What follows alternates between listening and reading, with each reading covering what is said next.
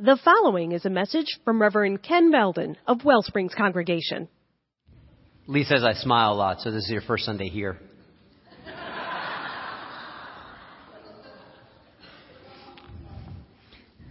Keep up the image.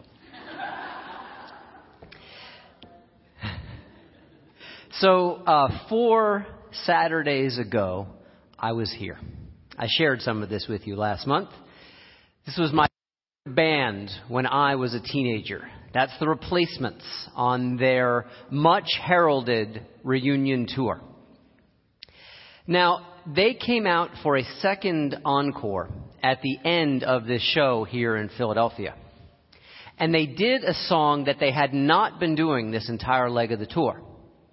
It is their most famous song. Didn't make them any money back in the 80s, but it made them just about everyone's critics' darlings. That song is called Unsatisfied. Now, for me, when I heard that song at 15 years old, I thought, yeah, this is me. My soul is unsatisfied. So much pain, so much angst. This was me. They were singing my song, singing my life.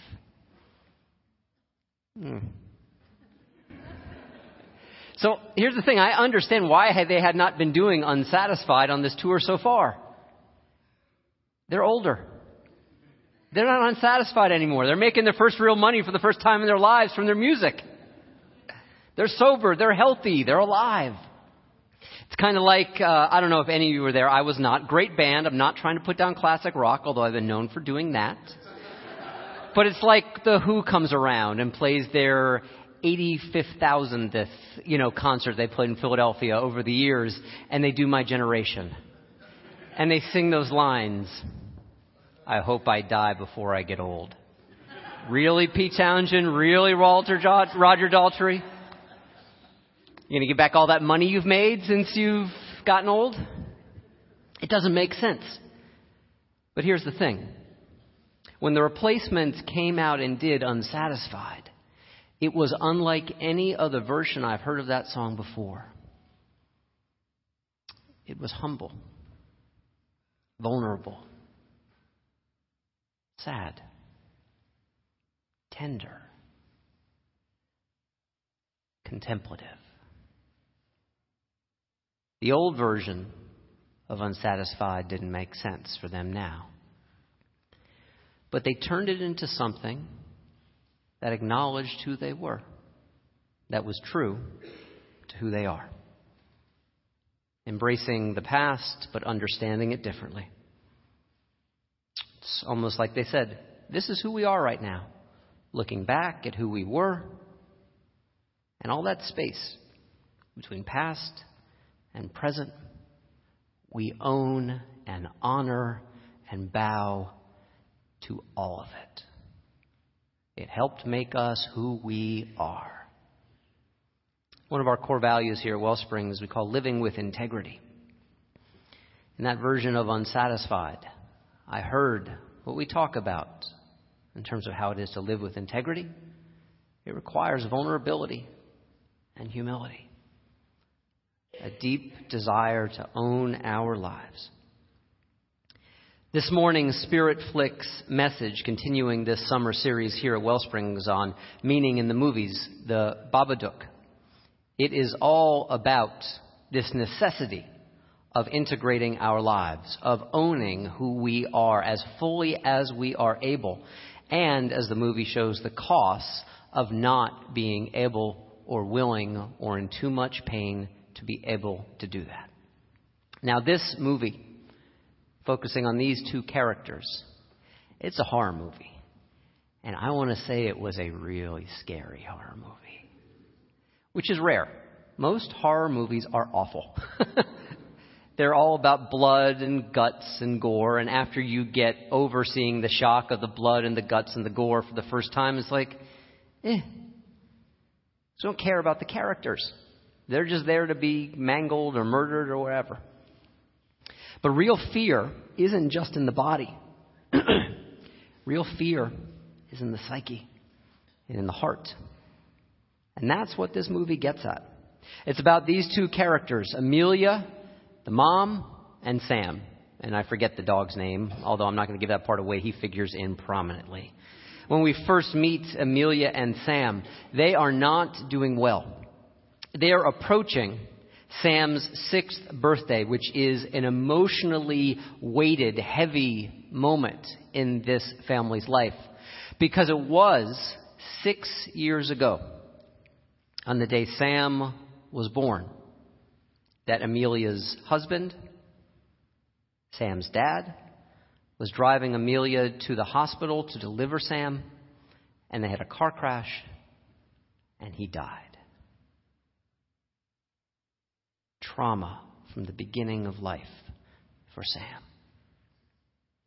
They are an isolated, socially marginalized, grief-stricken family. And at first, when we start watching the movie, we figured, oh, we've seen this before. Yeah, it's done well, but we've seen it before. This is the classic bad seed story. The kid who sees monsters everywhere, who's well on the way to becoming a monster himself. He looks under the bed, in the closets. He fashions all of these really wicked, and I don't mean that in the Boston, New England understanding of wicked. I mean wicked as in evil, as in scary, weapons to be able to do battle with all of these monsters. And then a particular monster shows up. The Babadook.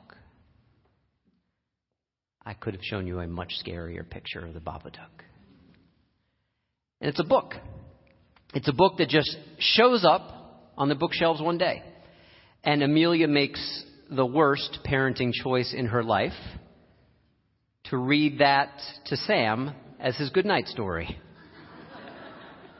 Because the first thing that they read in the Babadook book is this: if it's in a word or it's in a look, you can't get rid of the Babadook with his claw-like hands and razor-like teeth. And they attempt to get rid of the book, throw it out, burn it, tear it up. And yet, the book keeps coming back. It even changes how it reads. I'll wager with you, I'll make you a bet. The more you deny, the stronger I get. And the story moves beyond the book. This movie is all about repression's revenge. All about the stuff that we wish to deny and might hide from within ourselves, and yet still has an urgency. The more we resist, the more it persists. Particularly big stuff like death and grief. This movie made absolute sense to me. It made sense to me because of all the work and reading I've done about the shadow self and all the things we don't want to acknowledge about ourselves that are still true anyway, and the more we ignore them, the more power they have. But I want to tell you, it's not because I've read about that or the work that I've done in that area. Why this made sense to me was because for the first 2 years, after my mom's untimely, unexpected, and as we came to understand only later, medically unnecessary death at the age of 47 on Thanksgiving Day in 1992, I could not allow myself to grieve. I would rage at the unfairness of it all. I would numb myself out constantly, but I did not grieve.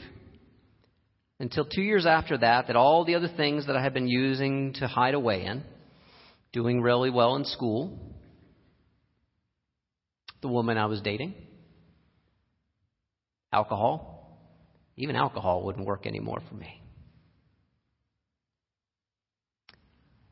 And then the anxiety attacks started. Every single day for months on end.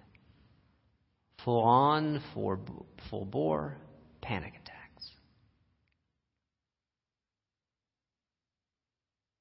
We may think, or I may have thought I was faster than grief. But grief was right there ready for me. Telling, pay attention. Listen. After a bunch of months, some of the worst in my life, the symptoms eased a little bit. I found some relief. But I didn't find healing. That did not happen until 10 years later, when I was living in South Florida and I had started therapy. And I have seen a lot of therapists, folks. The therapist who has meant the most to me in my life.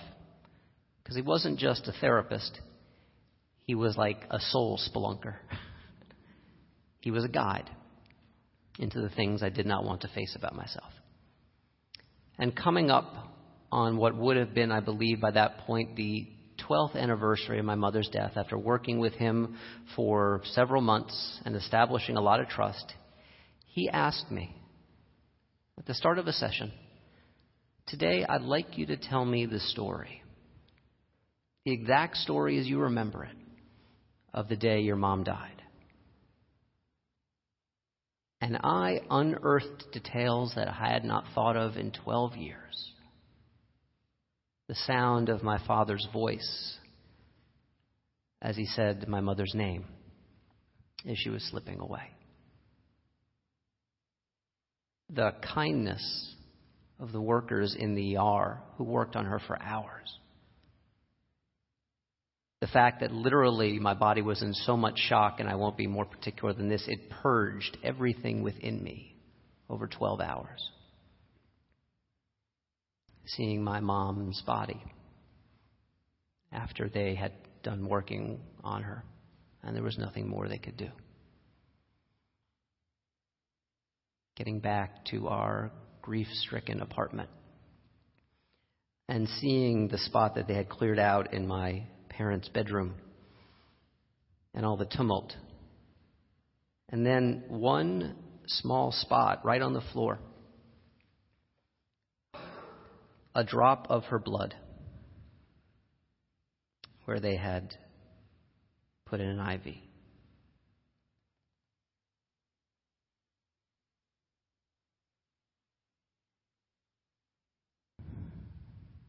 Excuse me.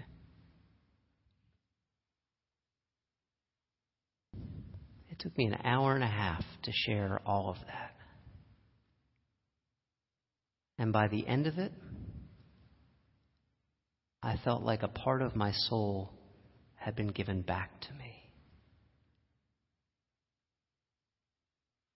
It's not at all a surprise to me, folks, that less than a year after that, I was finally ready to get sober. I was stuck for many years, as perhaps some of you are stuck right now, with some of your pain and your loss that maybe you think you don't have time for, or you don't have the strength for. But over and over I've witnessed in my life, in other people's lives, that we think we don't have time for grief, but grief will always make time for us.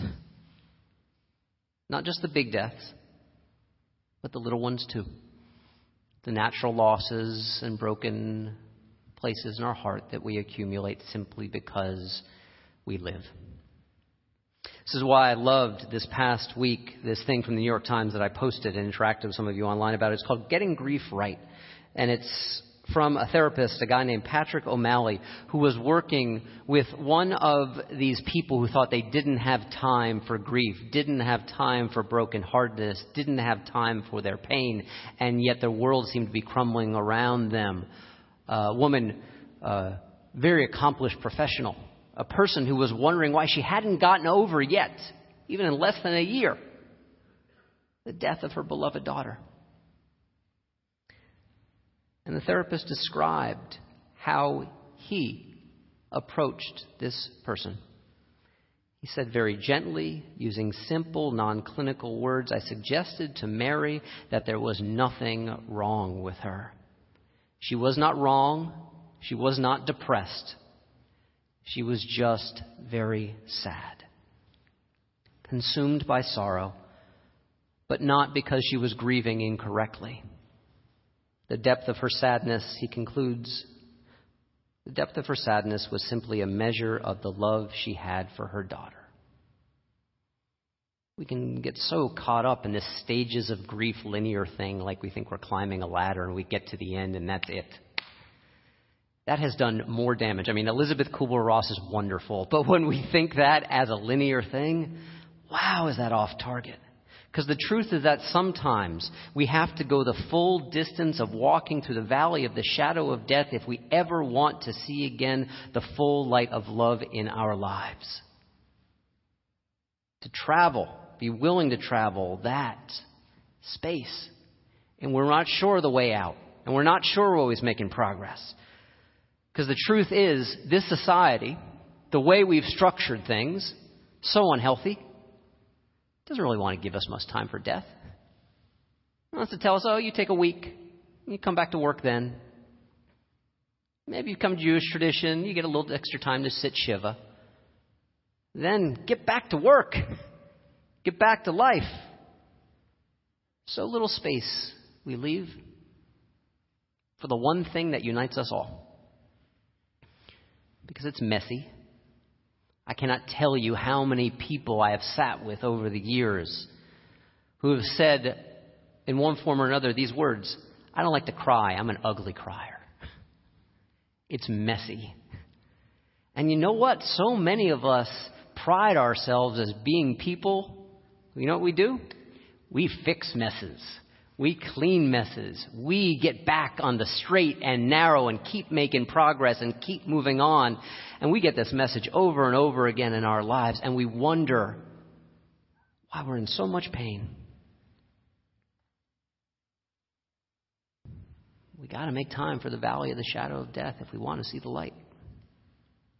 This is why when I am engaged in any death ritual, memorial service, a funeral, I explicitly say the one word you're not going to hear from me today that I invite you not to do: closure. That is the worst grieving word in the world. I hate that word. I don't hate a lot of things because it does damage and it disconnects us from our own hearts. That's what's going on in the Babadook. Amelia will not celebrate Sam's birthday on his birthday because she's closed down. She won't do that excavation. She has sealed up the basement. Obvious symbolism, folks. Downstairs, down in the dark, all the places where all the remembrances of her husband are kept, and it's kept under lock and key. And so we recognize as we're watching this movie, this is not Sam the bad seed movie. This is not Sam as the problem. Sam is the symptom. It's Amelia who hasn't done the work. Now, this work is not easy. I know it from my own life. Maybe you're in the middle of it right now. There is no timeline, and it is based only upon your willingness to be humble and vulnerable to your own experience. It took me years.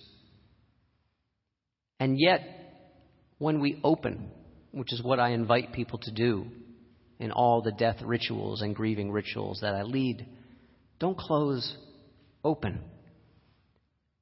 We can find there a vast realm of creativity that can help us heal. This movie is subtle. It does things really smart, really sly. We hear Amelia say offhandedly, oh, I used to be a writer, like before the death, before Sam was born. And we come to realize, at least I did, that she's the person who wrote the Babadook. Even if she doesn't remember it. She's going on years of being sleep deprived here, folks, and the world starts to get very, very hazy for her. And so we recognize that the Babadook is not her destruction. It's her salvation. Bringing up all the things she doesn't want to face. I read the Babadook, this movie, as art therapy on steroids. It's her coming to claim her story and tell her story. And alongside that, the fact that creativity for healing also needs companions. Because this is the other piece. Especially today, if you know what, you're not grieving or you're not in touch with your own grieving, you're wondering, well, what does it have to do with me? Is this my story? And I'd say, well, were you born? Were you all born? Are you all going to die? It's your story. It's our story. But maybe we don't think that. Or maybe we're not in pain. Well, the movie also does a really fine job of showing people who want other people to just move beyond their pain. And sometimes the vast cruelty that is there. She's surrounded by people, her own family, Amelia is, who are kind of, get over it. Doesn't matter. What's all the trouble? What's all the fuss about? And we recognize the hell of loneliness and also start to see the heaven that is kindness. We see it through their old, aged next-door neighbor who can't really do anything for them, but regularly asks after them. How are you and Sam? It reminds me of my favorite story of King Arthur, the Arthurian legends. It doesn't have anything to do with the love triangle of Guinevere, Genevieve, Lancelot, Arthur, all that stuff. It doesn't have anything to do with Merlin. It doesn't have anything to do with Excalibur. It has to do with a young knight named Parsifal who has to learn to ask one question of people who are suffering. What ails you? When he asks that question, everything around him changes. Now, I doubt, and actually the traditional way of saying this is, what aileth you? I doubt you're going to ask each other, what aileth you? But you can ask, are you all right? I mean, really, are you all right? We can be the friend who pays attention. We can be the friend who cares, who shows up,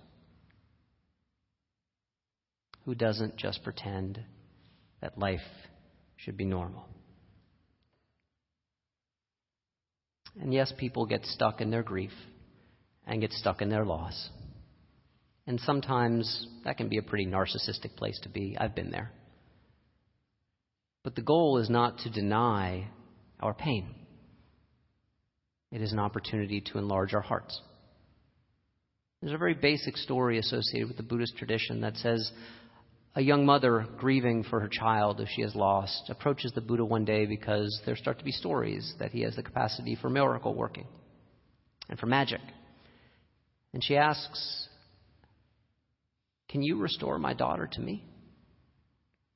And the story goes that the Buddha replies, "Yes, but first I need you to do something for me. I need you to go through all of the villages surrounding this area, and I need you to bring me back 1 grain of rice from one household who has never tasted death or known grieving." And she comes back a year later with no grain of rice, but with a wise heart. Because she recognizes that what she has suffered and lost, almost everyone else has tasted as well. She learns to grow a spacious heart, room for her story and others. She learns to tell the most basic story there is, the grandest story of love and loss and healing. She does what Amelia eventually does, what I think I saw the replacements do, what the woman in the Buddha story does, which is this.